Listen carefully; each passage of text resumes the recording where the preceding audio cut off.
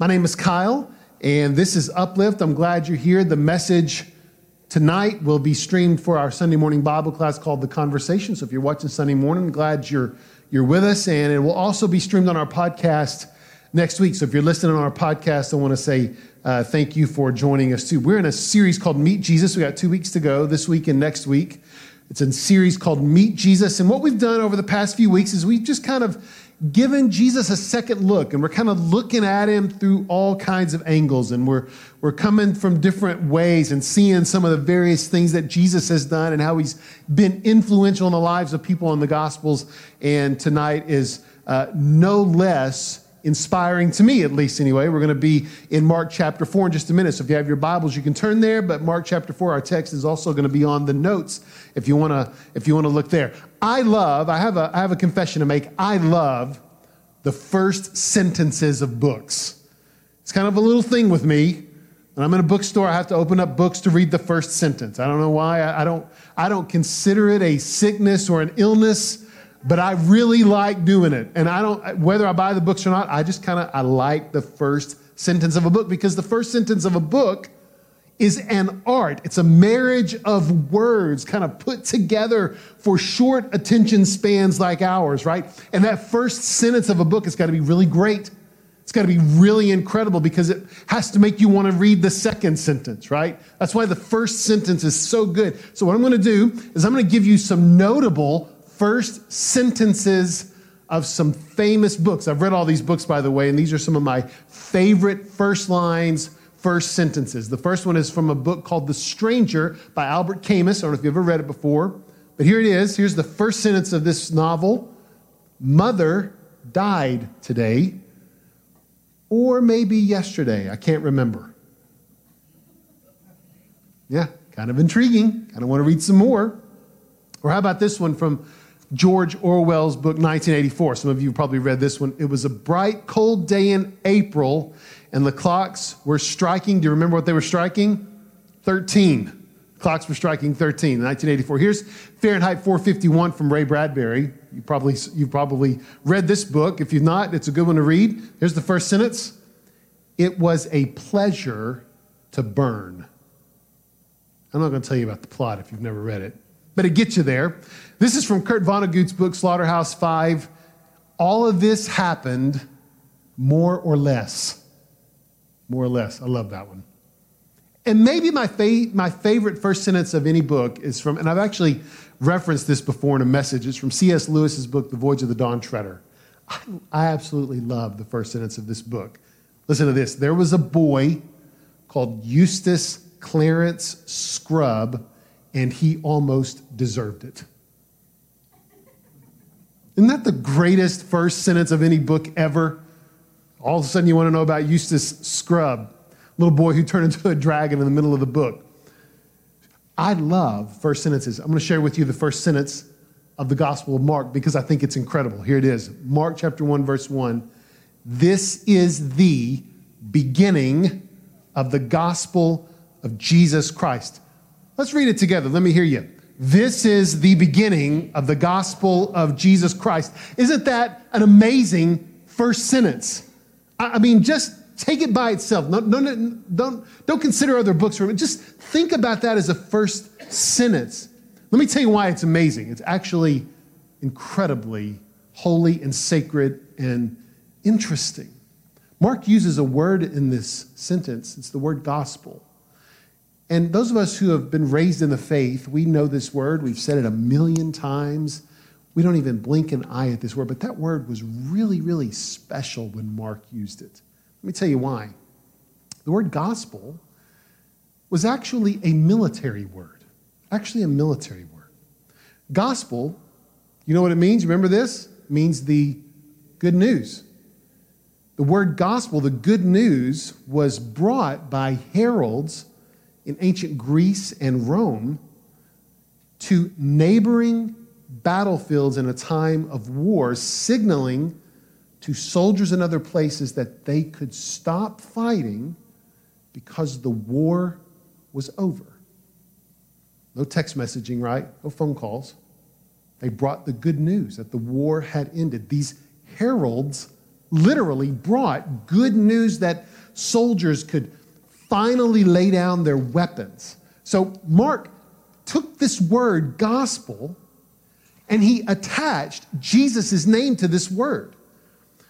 A crucified Jewish rabbi, a small bit player in Judea, brought the gospel. Think about this for a minute.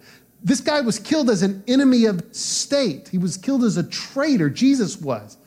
But his life, his story, is the good news. It's the gospel. Because of Jesus, there is no more reason to fight. Your struggle is over. No longer do you need to earn a place in God's kingdom. You're already in it. Do you see why this is an incredible first sentence? And in this first sentence, there's a tremendous amount of intrigue here. And it invites us immediately into this incredible story. Let me tell you why. Mark was the first gospel chronologically written of the four. It was the first one. There was not a gospel story written before Mark decided to write one. First one ever.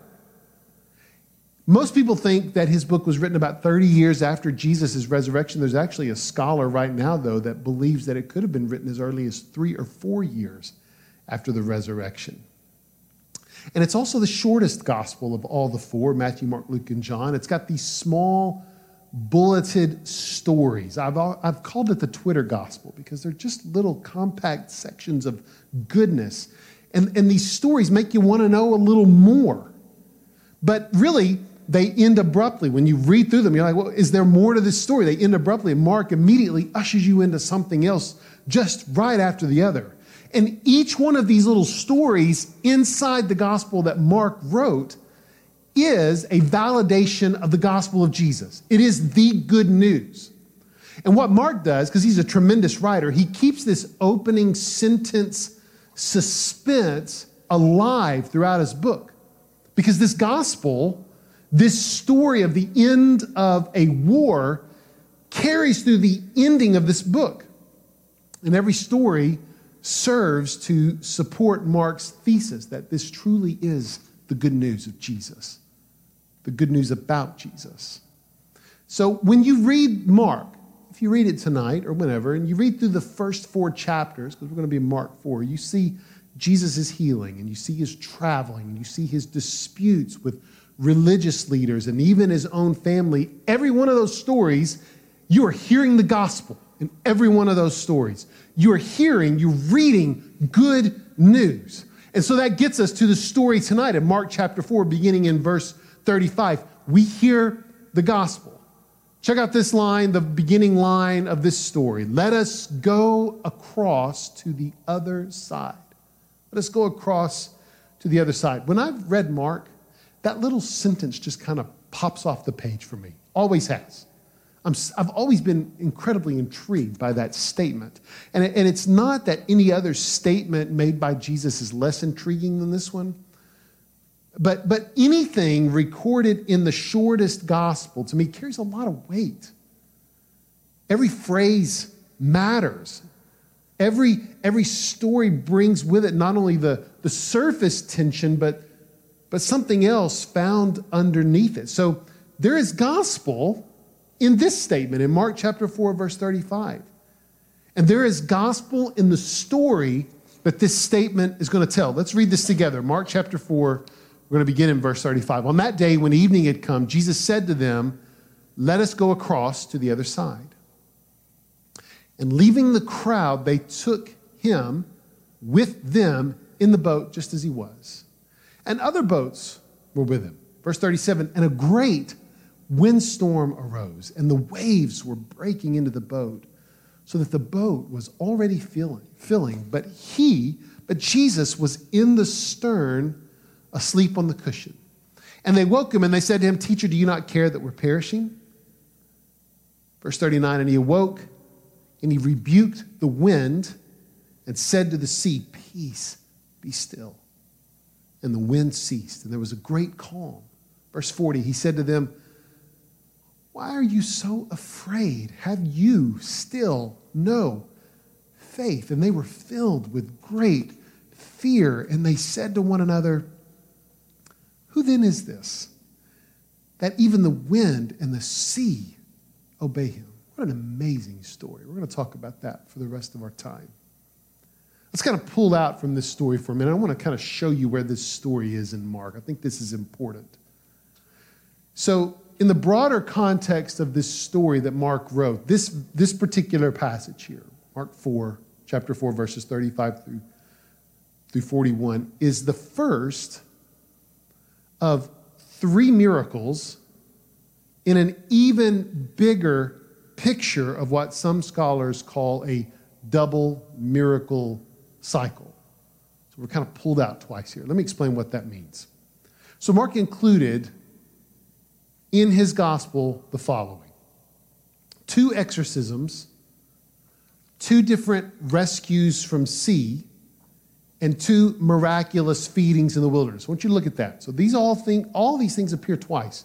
2 exorcisms, 2 different rescues from sea, and 2 miraculous feedings in the wilderness. So thus far, if you started reading in Mark chapter 1, verse 1, and you read all the way to our text tonight from Mark chapter 4, verse 35, you would have already found the first exorcism. You've already seen that one. It's actually in Mark chapter 1, verse 21, following. That's where that story is. So this story in Mark chapter 4, verse 35, is the first rescue from sea. Mark's a genius at writing with repetitive patterns. He's writing this so people do not forget these critical stories. He's gonna put them in there 2 times. There could have been more than that. We're not really sure, but at least he selected 2 of each so that when you finish this gospel, you're going to hear something. You're going to hear this pattern. But there's even something more here. Mark has this great ability. I love this gospel. He has this great ability to weave great storytelling into his narrative of Jesus. And what I mean by that is that this story here in Mark 4 is much more than just a rescue at sea. It's more than that. It's actually a rescue at sea when Jesus and his disciples are going to the other side. There's a purpose in his travel here. And something happens on their way.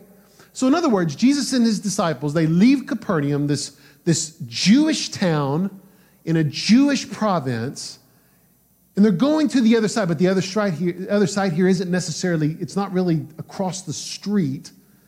They're going to a whole new place, a place they've not visited, a place filled with people who aren't like them, who don't look like them, who don't live like them, who aren't even of the same ethnicity. The other side in this story is the world of the Gentiles.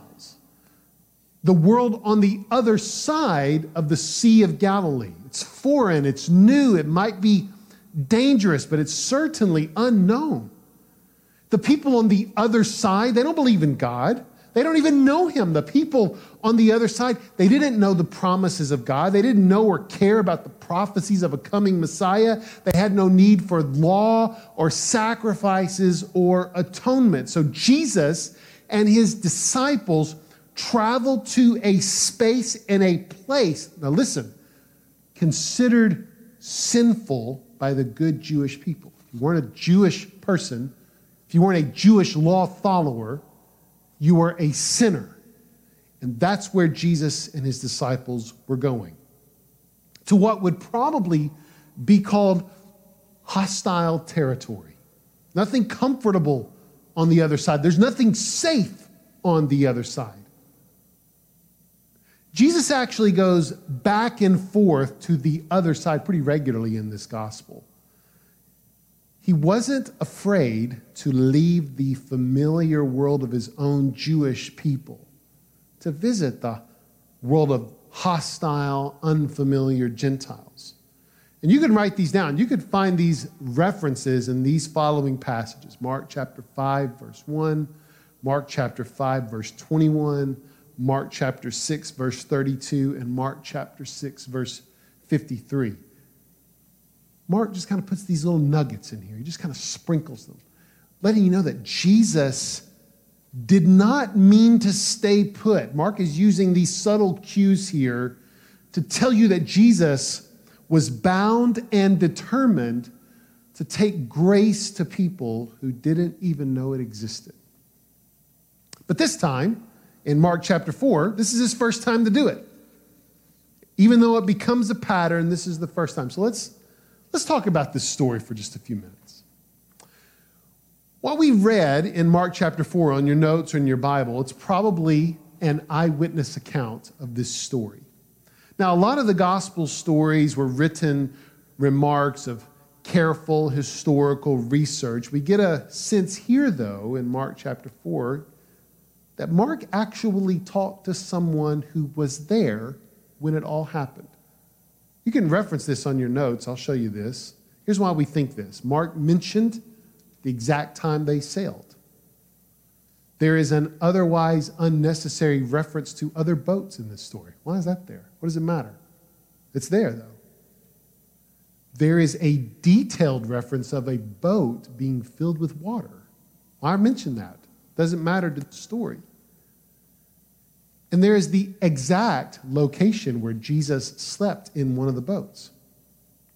So Mark probably wasn't with Jesus here, but he more than likely got this story directly from someone who was. Let's talk about the Sea of Galilee for a minute. I've never been there. Some of you have been there. But I understand that as far as bodies of water go, it's relatively small. It's surrounded by high mountains. And storms were common in Jesus' time on the Sea of Galilee, so common that fishermen generally fished in the evening to avoid the worst storms that typically formed in the afternoon. I'm not really sure that matters, though, because a storm at night is the worst possible storm. Doesn't matter. And even the seasoned fishermen with Jesus, who had seen storms their entire lives on the sea, they were scared to death. Yet Mark tells us something about Jesus here that's as much about Jesus' character as it was about his physical state in verse 38. This is a big one. Look at this. But Jesus was in the stern, asleep on the cushion. Jesus was asleep. Did you know that this is the only time in any of the Gospels where Jesus is pictured as sleeping? It's the only time. Nowhere else. I mean, Jesus was fully God, but he's also fully human. He's exhausted. And even his family, if you go a chapter earlier in Mark chapter 3, verse 20, they knew of Jesus' exhaustion. It's actually written there that they went to stop him because he didn't even have enough time to eat. So in this story, in Mark chapter 4, when he wakes up, though, when the disciples finally wake him from his slumber, he says something with power. He commands something. He rebuked the wind and he rebuked the waves as if they were humans or some sort of entity. Now, I want you to see something here. He didn't tell them to stop. He told them to be quiet. There's a big difference in both of those. Language matters. Jesus wasn't merely talking to the natural elements here, but rather he was talking to what controlled these elements.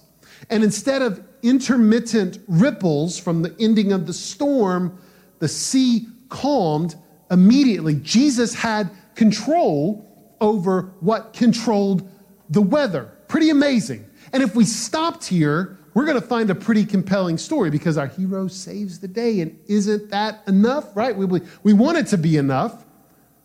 Because for us, in times of trials and storms and crises, we like this story. We like it. We like a Savior who can calm the metaphorical storms in our lives, who can calm the metaphorical seas and the metaphorical winds. We want a Savior who rebukes what produces those storms and seas and winds in our lives. And we worship that Savior. But, and here's the same, this is what happens. It happens to me too. With the same breath that we worship Jesus, we consider ourselves lucky. Lucky if the tides turn, as if luck and Jesus are the same thing. And then if we're really going to be honest, because I like being honest, we have a hard time reconciling how our good fortune sometimes aligns with those who receive devastating losses. So we're somewhat confused sometimes. It's like Jesus is a is a lamp. He's a genie in a lamp, and we rub it to see what we can get out of it.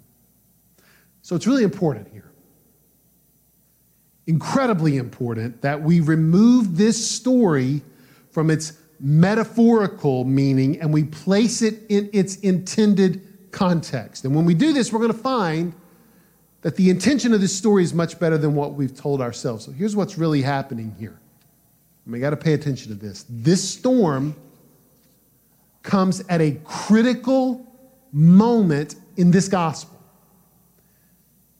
It comes at the very first time that Jesus goes to an area ignorant of the Messiah.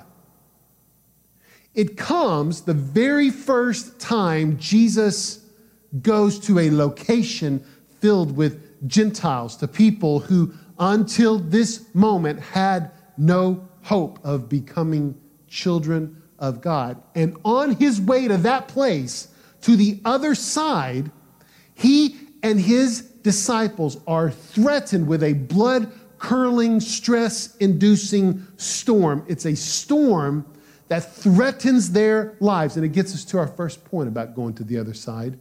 Going to the other side brings attack. It brings attack. This storm in this gospel, in this place, is that attack.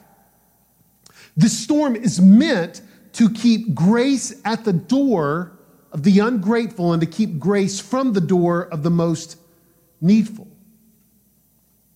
This storm was the very extension of evil. It is the arm, so right there, it's the arm of a would-be murderer. I don't want us to underestimate how important the other side really is. Its darkness is going to be defended at all costs. Even if the defense of that darkness threatens your life or the lives of those you love. The liberation of the other side is a victory the enemy does not want us to claim. And the enemy, you got to listen to this, it's right here in the book. The enemy will kill us to keep that from happening. We got to be careful. Got to be careful. Because Jesus not only rebuked the wind and the waves in this moment, he also rebuked his own disciples. In verse 40, look at this. He said to them, "Why are you so afraid? Have you still no faith?" Jesus rebuked them not because they were afraid of the storm, but because they didn't expect it in the first place. The storm will come when you venture to the other side for the sake of the gospel of Jesus. It's going to happen. It's going to happen. And we need to know that. Going to the other side brings an attack. But there's something else we learn about the gospel here from this story. And this is it. Going to the other side also brings strength. But not yours. But not yours. I want you to notice something incredibly important here in this story. Jesus, even though he could have, did not stop the storm from hitting the disciples. He didn't stop it. And by not stopping it, he surely authorized it. Listen to this. This storm did not happen without Jesus' permission. So you got to ask, why did he allow it in the first place then? What's going on here? If he didn't stop it, if he didn't prevent it, if he didn't keep it from happening, why did he allow it? Well, this is why. He allowed it to show that his will is stronger than the forces of evil that oppose him. Not once was he scared. Not once was he frightened. Not once was he worried. I want you to listen to this. The strength that Jesus provides is miraculous. It's unexplainable, but it's also on time.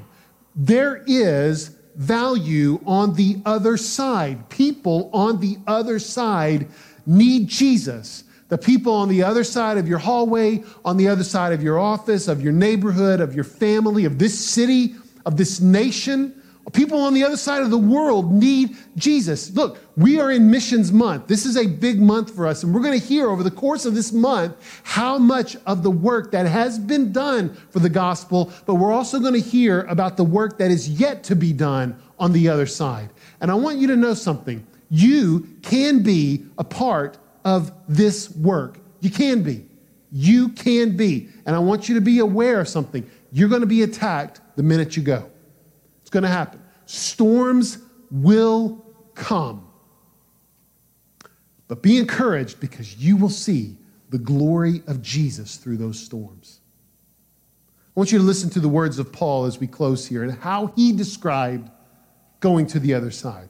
It's from 1 Corinthians chapter 4. We are afflicted in every way, but not crushed, perplexed, but not driven to despair, persecuted, but not forsaken, struck down, but not destroyed, always carrying in the body the death of Jesus, so that the life of Jesus may also be manifested in our bodies. For we who live are always being given over to death for Jesus' sake, so that the life of Jesus may also be manifested in our mortal flesh. So death is at work in us, but life in you. Be encouraged. You can go to the other side because of the faithfulness of Jesus. You can do it.